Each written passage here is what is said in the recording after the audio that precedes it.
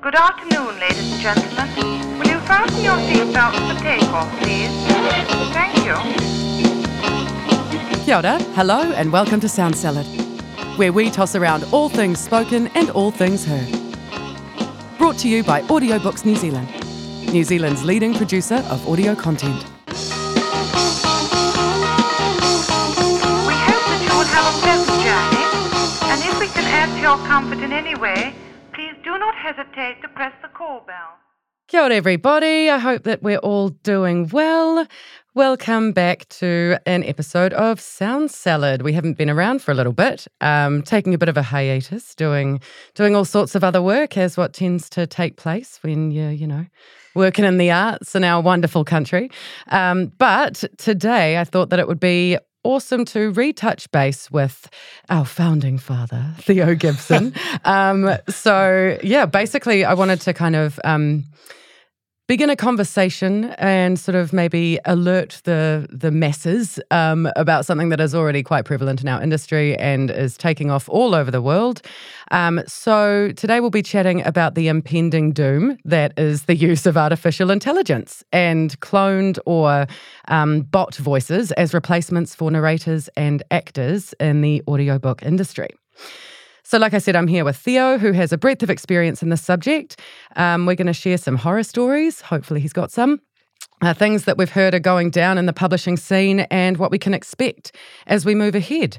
So here's hoping the layperson or just any human who enjoys listening to long-form content or podcasts or audiobooks can maybe eventually become advocates for other humans instead of letting us be taken over by robots. Theo.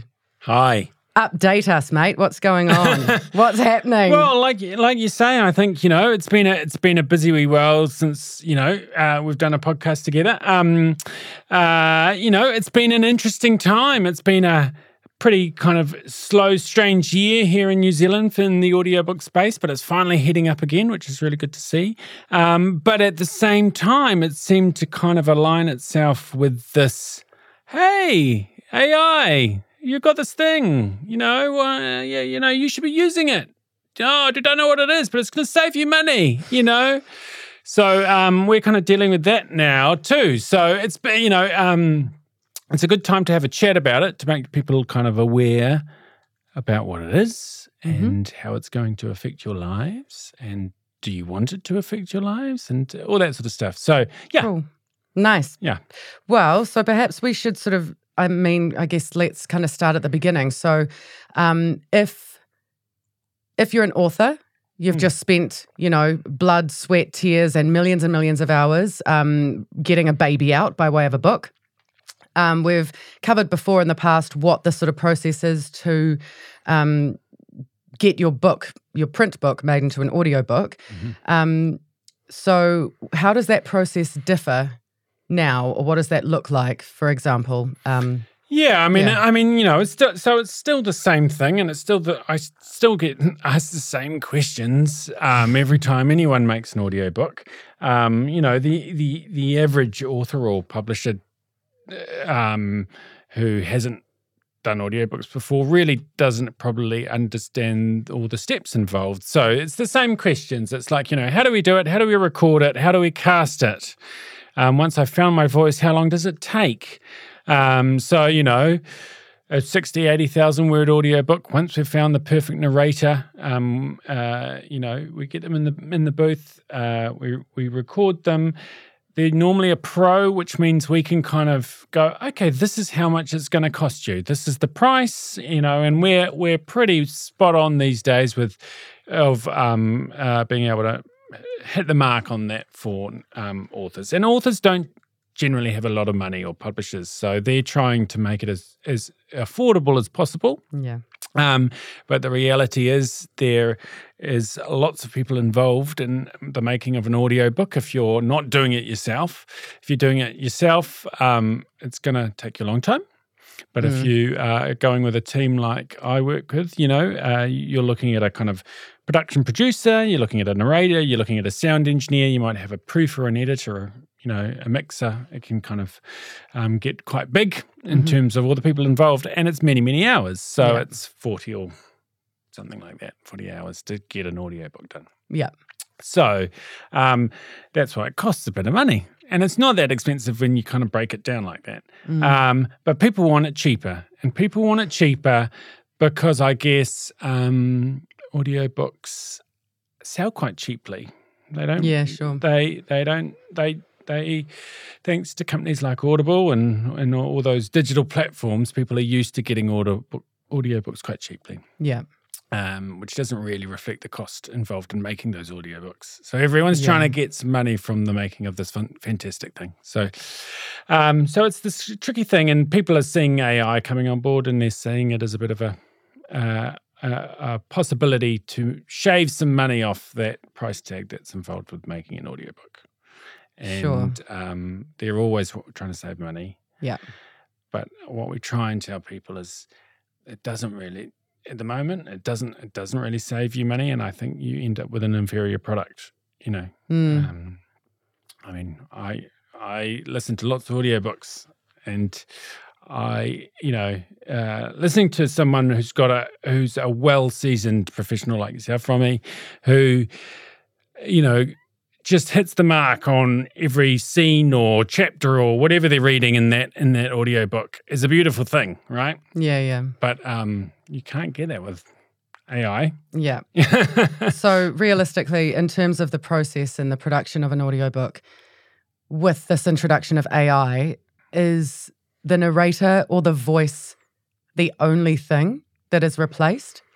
Well, if you think about it, what we're effectively doing is with AI, the way that someone would access it is through a website. So you're effectively turning your production manager or the person who is loading that information into their AI generator is now becoming the narrator, the sound engineer, the mixer, the master, and maybe the editor as well. So you are condensing all those roles down into the operator or the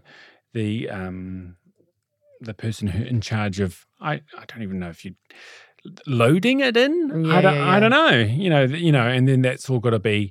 There will still require an amount of editing and post work to that book. But so and then what people need to understand is with these AI generators is that all still costs money. So you're still paying, now you're paying an American company rather than your local industry.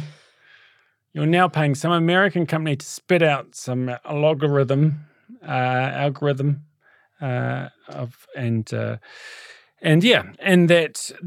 spits it out, and you've got your audio file, and you try and cut it together into an audiobook, and then you hope people like listening to it. Yeah, right. I'm waffling. Sorry, I'm just no. It's all helpful for us to kind of get a better understanding of what the full kind of picture is. Yeah, I I don't think it's going to save people time. Well, no, I mean, it might save you a teeny bit of money, but not. I don't actually think it will save you much money. Yeah, actually. Yeah. I mean, the cost for a narrator is a one-off cost for their time to come into a studio and to spout the story, really, right? Yeah.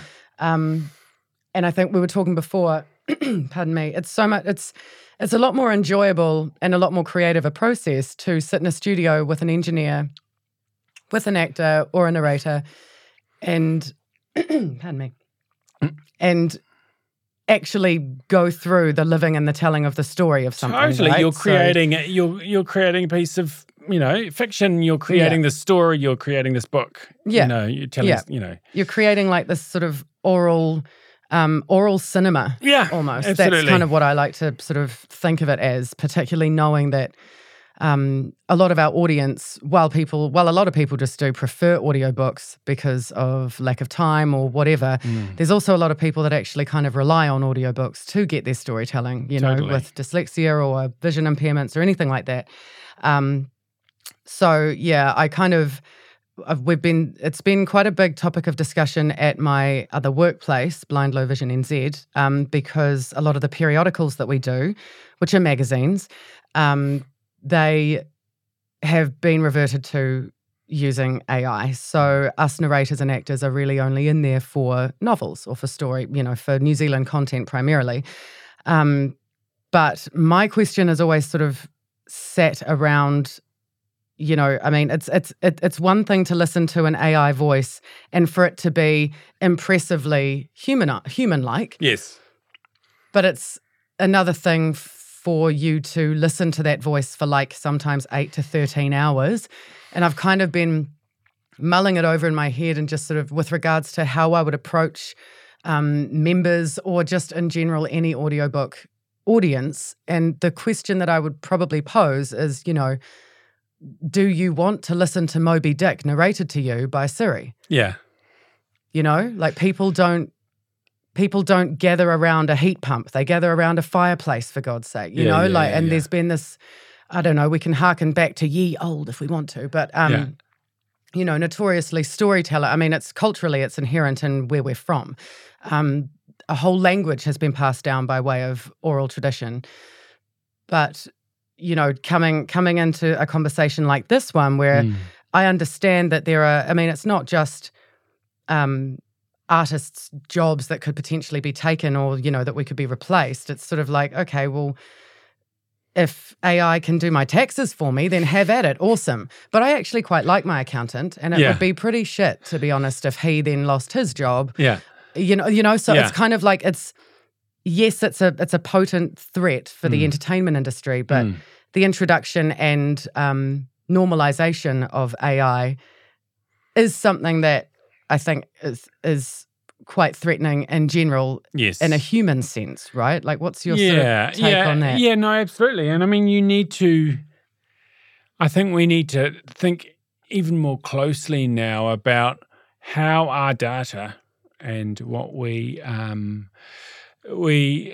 hand over these days and how that's used, I mean, so everything is theoretically can be harvested in some way these days. So, we've got AI image generators that people use for book covers in the indie industry, for example. Yeah. We have AI, chat GPT, right? Yeah. So, when you're uploading your book to an ebook platform, are they scanning that and looking at your writing style? There's, Apple recently, I haven't tried it out and I don't know if I will, to be honest, but Apple apparently you can load your voice into Siri.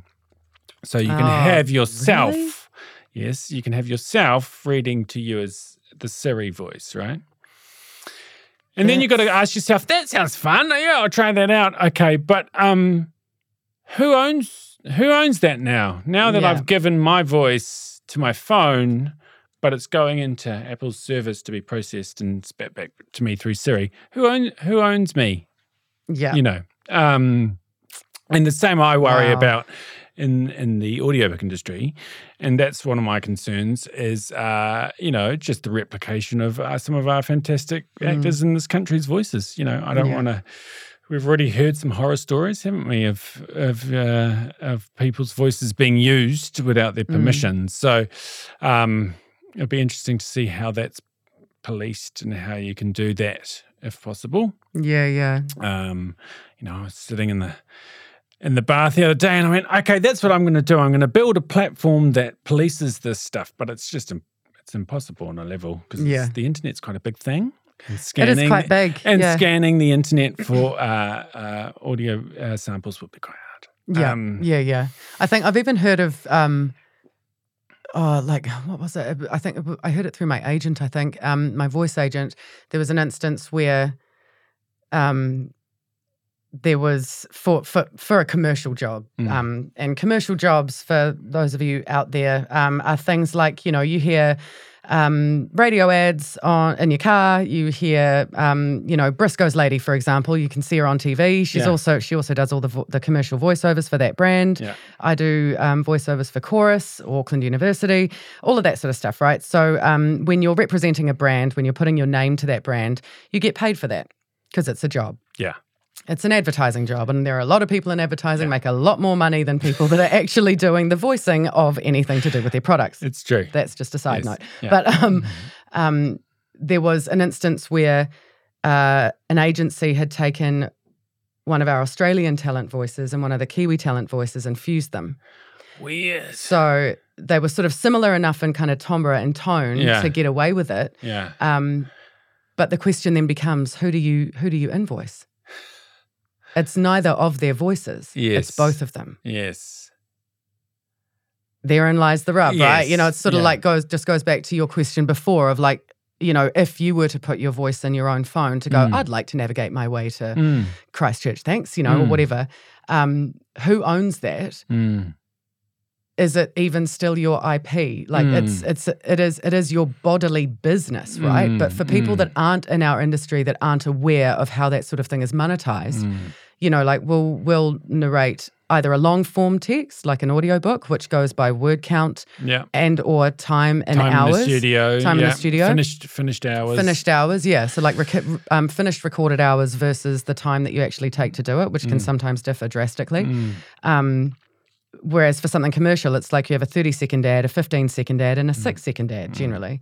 But you're associated with Coca-Cola or something. That's the difference. Yeah. So you're, It's it's a pretty one of the horror stories that I was referencing with Theo earlier was there's the big actors strike and things like that happening in the US. There's a lot of horror stories coming out of that where people have been cloned, like their faces have been cloned to just be filler in backgrounds.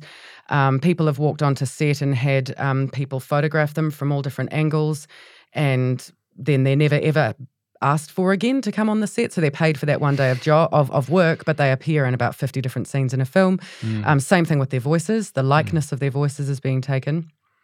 But one specific instance was Stephen Fry's voice, from the fact that he's got, God, what would it be? In the 7 Harry Potter books, there'd be a lot of words. Thousands, right. So So somehow they managed to, clone a library of his voice, and he just found out through the ether, and it's kind of like, you don't need it. Petrifying. You don't need a lot to clone a voice. That's the reality. So the more you have, process? the more you can clone. Right. So there's a few out there at the moment where, with 5 minutes, we can get a rough guesstimation of your voice, which is spooky, right?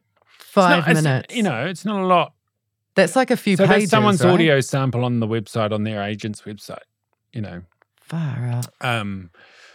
And you wouldn't have, so with regards to just going back to what you said about your bath epiphany, coming up, like being the audio police. I love that. I would back that hard.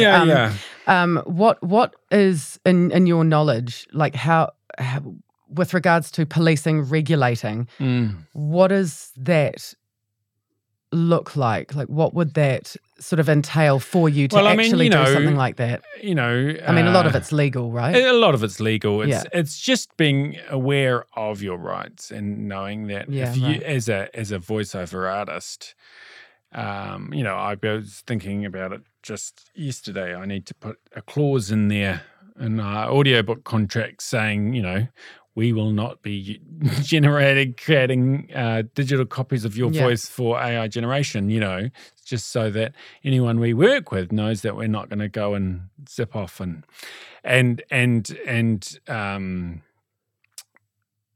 got to add that into our contracts. But so you as a voiceover artist need to be aware that, that's not written into your contract, that they can't go, okay, if we can't get you in the studio on Thursday, we're just going to replicate your voice and, record something else, just using this AI generator. Or actually, no, we're just going to get you in one day and use you for the entire campaign. That's all you've got to really know your rights with that, I think is the way to start. And then I think effectively at some stage we'll get some way of being able to police it in some way. There'll have to be. But audio is a tricky thing. It's like you said, like if you're blending two voices together and it's very similar. Yeah. How do you monetize that? And I mean, you listen to a recording of your own voice and you're like, I don't sound like that, Yeah. Everyone has an idea of how they sound. Yeah. That's a good point. Actually, really good point. Yeah. Okay, so going back just to something that you mentioned earlier, obviously the sort of individual author or someone who's either self-published or not, to be honest. You know, I know that publishing houses are kind of erring towards the use of AI and things like that as well. So what would you typically say to someone who came to you with the assumption that they would like to use an AI voice, that they believe that it's going to save them money, that you know, that they've already spent XYZ amount of money on the publishing of their book, all of those sorts of things? Yes.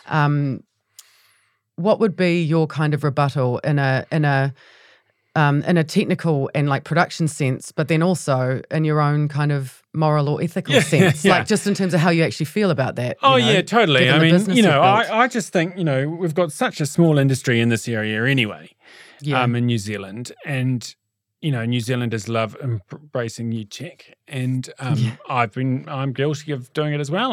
Always have. You know, I've worked in this kind of, in the digital side of the arts for many years, you know, sure. in many fields. And, but it doesn't mean we're getting to the stage where you don't have to. It's a choice whether you go down that road. And by paying sound engineers here and by working with narrators here, you're not only creating a better product for the, you know, but you're also, you know, creating this skill set that is actually really, really valuable. And the amount of people I work with who go, "Oh, I can do it all myself." Yeah, it's all good. And you know, they record and they jump on the internet and they research their things and they buy their thing and they record their recordings, and it's all a mess because they've never done it before and they've lost all their files and they're all labeled something random, and then they get it they try and edit it and it's a complete mess, and they bring us this kind of bunch of pieces and say, "Can you stitch it all back together?" And it's taken them 5 times as long as it would if they'd just come in the studio. I just think I just think it's better to work with actual people and this sort of stuff at the end of the day. It's a much more enjoyable experience for everyone. You've got creative control. You can call up as an author, you can call up your engineer or your narrator. You know, we always like to put our narrators and authors in contact with each other before they do these books, so they can go, "Hey, when you wrote that chapter about, you know, Debbie walking the dog, what did you actually mean when you said da-da-da?" So the narrator understands what they're reading and what they're trying to convey in that chapter is. And we're emotional beings, right? You know, we hear so much in a human's voice. And especially those who are blind or rely on that as their only source of kind of input in that area, you know, you get so much back from that. And I don't think that can be underestimated. And I don't think we should sterilize our stories. I don't think it's a wise move. But and the reality is that it's going to get better. It's here to stay, eh? It's here to stay. It's not going anywhere. But you're not going to get the random humanity that you would with the actual person. I mean, you can hear when someone's reading a scene and they're enjoying reading a chapter and they're enjoying it and they're smiling and it's really funny, and you're kind of you're tuning into that narrator and you're listening to that fantastic writing. You know, it's a beautiful thing. Yeah, no, for sure. We were talking before as well about you know, for example, if you really want to, you know, read your child a bedtime story, but you're a terrible reader, you know, but potentially having a Judi Dench sounding reader to read your narrator to read a bedtime story to your child, you know, like I just, in terms of being devil's advocate, it's like I can see where it sits in a way, provided that Judi was paid. Let's be honest. You know, I can definitely see where it sits to benefit a lot of demographics, actually. But yeah, I have to say the actual, you know, I mean, I've heard a lot of AI voices now. For example, our members can access not only different, you know, gendered voices, but accents from all over the world: Scottish accents, Indian accents, Asian accents from every single derivative of village, if you would like to go that far, they can. That's how pretty, intensely awesome the software is. Although I don't believe there's an AI for Māori yet. So, we've still got that. But I wonder how long. Yeah. But, it is ever increasingly intelligent. There's a reason why it's called that, right? So I suppose listening to it, and I've, as I have done quite a bit over the past wee while, as we've been slowly being phased out from our work, and obviously something like a magazine, it's been through 15 editors or whatever, right? So an AI that's programmed to recognize commas, exclamation marks, full stops, it can deliver with a certain amount of inflection and things like that. It can deliver in, quite a convincing humanoid sort of way. But if you get pieces of text like that that have been written by an independent author that hasn't gone through 15 editors, and oftentimes a whole phrase makes absolutely no sense, the AI literally just reads it word for word, and the listener experience is completely disjointed because a human hasn't been able to read it and go, I know exactly what you were trying to say, or being able to contact the author and go, what were you trying to say? To actually do justice to delivering their story. If they weren't, for whatever reason, able to, write it in a way that, it doesn't need a proofer, for example. But the one thing that I think listening to all of those AIs is, again, listening to it for 10, 15 minutes on your phone to help you get to a place on a map, one thing. But an audiobook is but anywhere between 6 and 25 hours sometimes, that's a lot of someone's ear just hearing something that invariably, no matter how good they are, does sound fake. Every single time it comes to a full stop, the inflection down is always the same. So you could be talking about a scene, for example, where someone is jumping out of a freezing cold ocean at 5 a.m. and is really exhilarated and exciting, or where we were transporting my father's body to the funeral. And the intonation, the inflection is exactly the same. So one thing that I think it lacks that I am hoping it takes a very, very long time for it to be able to replicate or generate is breath and the nature of performance and what breath actually gives to performance. Like when it says someone's sighs in a text at a specific point and you can sigh. Like we breathe with other humans, you know? I mean, if you're... And we understand those pauses and why they may be extra long. Totally, there's not... I haven't heard an AI yet that is able to actually perform something, whether it's a clone of a very famous voice, whether it is a really well-generated version of a fusion of multiple different famous voices or any of those things. But along that line, there's a kind of ethical conundrum that sits in that for me, which is that you might have the exact same inflection and tone and delivery while you're listening to a banana cake recipe as you would if you were listening to a scene of graphic sexual violence, for example. Yes. That's problematic in a lot of ways. And how then also, again, with the policing and regulating side of things, an AI could pick up on certain curse words and stuff, sure, but an entire sequence, it doesn't comprehend, does it? No. It can't understand, but it can regurgitate. Yeah. So the whole censorship side of things, would you want your kid going through your phone going, I want to listen to Judi Dench's bedtime stories, and landing on something like that? It would be catastrophic, right? Or very, very damaging in some instances. So is that, in your knowledge, is there any capacity with regards to the rate of uptake and the speed of the development of this intelligence, do you think, for it to sort of be able to discern what it's actually reading? No, it's not that smart. It's just reading whatever it's fed, right? So, at the end of the day, it's a cloning tool. It's it's like a photocopier for the voice, isn't it? It's Yeah, something right. like that in a way. It's being loaded with its rules and how humans talk, and if I'm given this, I should say this. Yeah. So it's about the user and what they're loading into it, and that's, I guess, the scary point, isn't it? You can then make anybody say anything. Yeah. So Jeepers. That's, But I mean, where it gets not interesting, but slightly, if we think about the voice in our industry,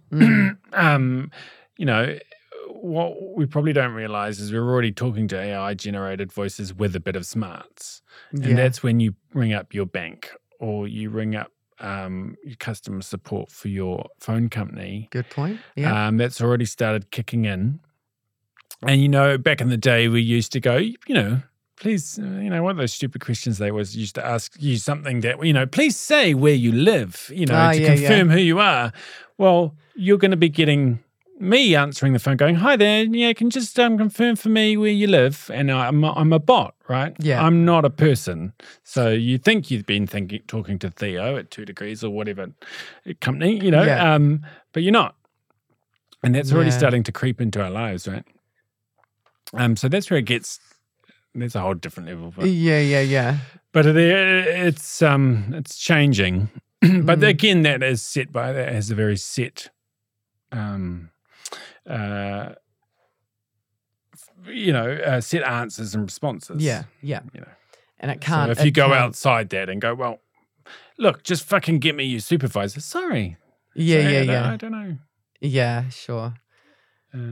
Well, I suppose, there's a whole other sort of conundrum in that sense, right? Is that it's only able to know what it knows from what it's been fed. Yes. So I guess also in that vein, when it comes to, AI action, people using ChatGPT or whatever to write their cool indie novel and then to narrate or whatever, right? Yeah. Like it's, say, I'd love to write a book. I'd love it to be sort of like Shutter Island, but with a nun who's got a dark past and blah, blah, blah. You feed it all that stuff. Yeah. And then out it spurts with something, right?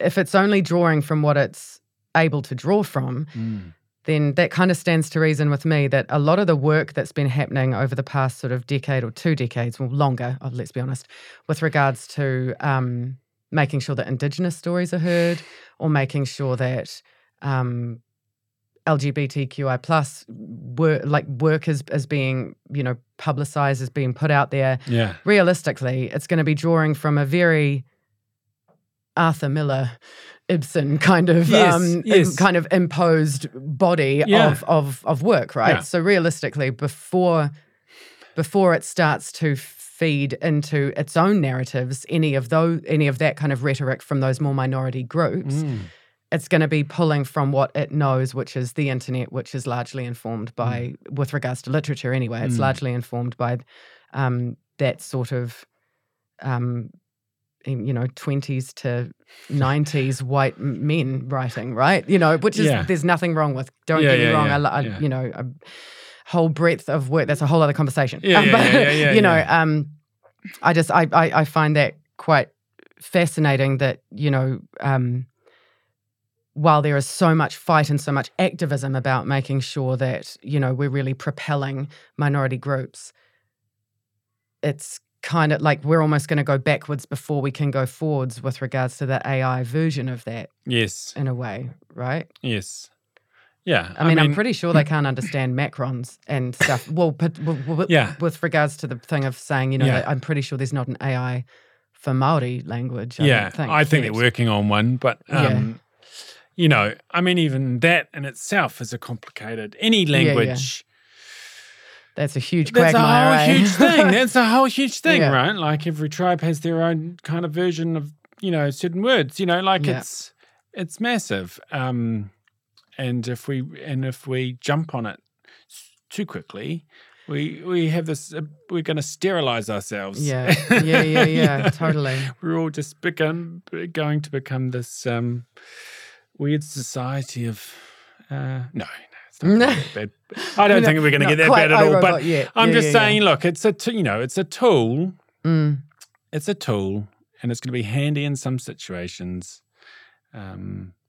If you've recorded something and the narrator is okay with it, and you pay them for their voice, and you can't get them in the studio, and you use a voice generator to do that sample and it's for your film or whatever, great. Okay, that's all legit, right? Like if you doing an audiobook and same situation, the narrator can't come back in the studio for the pickups, and you have paid them to use a certain amount of their voice for that one project, and they're okay with it, and you can fit in a couple of sentences of their voices sample, and you delete that sample of their voice. You don't keep it on archive. It is owned by you for that moment in time till you make the finished product, and then it is discarded. Cool. That's all above board. If you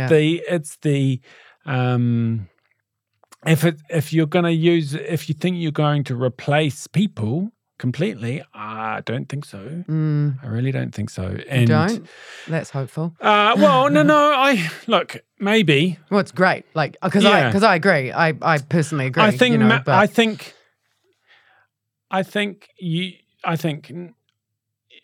think you could replace people. The question is, should you replace people? And I think if you were to have a person and you played them an audiobook or whatever it is, we're talking about audiobooks because that's what we do. And you said, okay, what would you prefer? Romy reading this book or digital Romy reading this book? You're going to notice a difference, right? Yeah. And you're going to hear a difference, and the performance is going to be better, and you can enjoy it more. It's going to be worth the money that you spend on it. It's going to be worth more than the money you spend in it, actually. That's the point, right? They're so cheap at the moment. But if we do go down that digital route, I just think we're going to lose a lot. Yeah, yeah, totally. Yeah. Well, I suppose that's the kind of the whole point is to try and sort of convince people before we do lose all of that lot, before there's no one in the country who knows what they're doing. Well, exactly, that there is actually quite a genuine threat around it, and it always comes back down to money, right? It generally always does. Unfortunately, it does. And it's one of those frustrating and ironic things that anyone working in the arts has always been a more minority or vulnerable voice to try and protect anyway, or to try and, forge ahead and continue to earn a living, et cetera, et cetera. So, it's not like we're not used to fighting for work and things, particularly in a country like ours. But I think it's the more that we can kind of educate people who are everyday listeners of radio, podcasts, audiobooks, any of those things, the more that we can kind of get the word out there that it is a really genuine threat, that obviously it may be a bit cheaper, but it's not going to be anywhere near as awesome. We just kind of coach people to, obviously what you were saying, a lot of the kind of continued sustainable use of human voices is in and around kind of human honesty as well, like, right? By saying, cool, I'm only going to use your voice for this, I'm going to discard it, all of that stuff. There's a certain amount of humanity and ethics that are involved in actually retaining what small semblance of an industry we have here with regards to that, which is interesting. Right. Yes. And I mean, there's always going to be the people who are going to use it for nefarious purposes. Yeah. So you just got to protect yourself as an artist. Indeed. And if you are an author that is interested in getting your book translated or into an audiobook or made into an audiobook, then one would just hope, shall we say, that when you do approach Theo or when you do approach AudiobooksNZ, that you don't necessarily need to subscribe to the narrative that it is going to save you heaps and heaps and heaps of money or time or any of those things to use an AI voice. The process is quite complex and quite it adds a lot of steps that with the inclusion of human beings, you don't have to think about or worry about or deal with. Least of all, the actual, success of the storytelling and the effectiveness of the storytelling. Is there anything else that you want to say on the matter, Theo, in any way? I don't think so. I think that's about it. I mean, it's an ever-evolving thing. Yeah. Who knows what tomorrow will bring with it all. So we're all just watching it as much as everybody else is, and we're going to see where it goes. So, But yeah, that's a very, very good point. Just support local. That's what I always say. Yeah, support local. Yeah, I was chatting with someone who knew someone who worked in AI and building of all of this robotic junk. Yeah. And awesome, great work. Not dashing anyone, but she asked him, and she was like, "Hey, so where do you think you'll be with the whole AI vocal delivery thing in a year?" Yeah. And he just said, and I think this is a dashing note to end on, but he just said, "Mate, we don't know where we're going to be in a week." Yeah. So, which is kind of equally exciting and daunting to say, but I mean, it's extravagantly exciting, and it's formidable, and it's incredibly impressive. But I think should not be without its the opposite side of that coin, and how that kind of impacts us as people, and what we expect when it comes to how we absorb our content and how we make our content. Yeah. Awesome. Well, we could talk for hours, but I think we'll probably leave it there. Thanks very much for tuning in. Please do get in touch if you've got any further kind of talking points on this particular subject, and or if you'd like to hear anything more or from anyone else in particular on this subject. Thanks very much for listening. Cheers. Thanks a lot for joining us. I'm Romy Hooper. You've been listening to Sound Salad, for all things spoken and all things heard. To hear more Sound Salad episodes, visit www.soundsalad.co.nz. This podcast was brought to you by my gold sponsor, Audiobooks New Zealand. Check out their library at www.audiobooksnz.com. We hope that you will have a pleasant journey, and if we can add to your comfort in any way, please do not hesitate to press the call bell.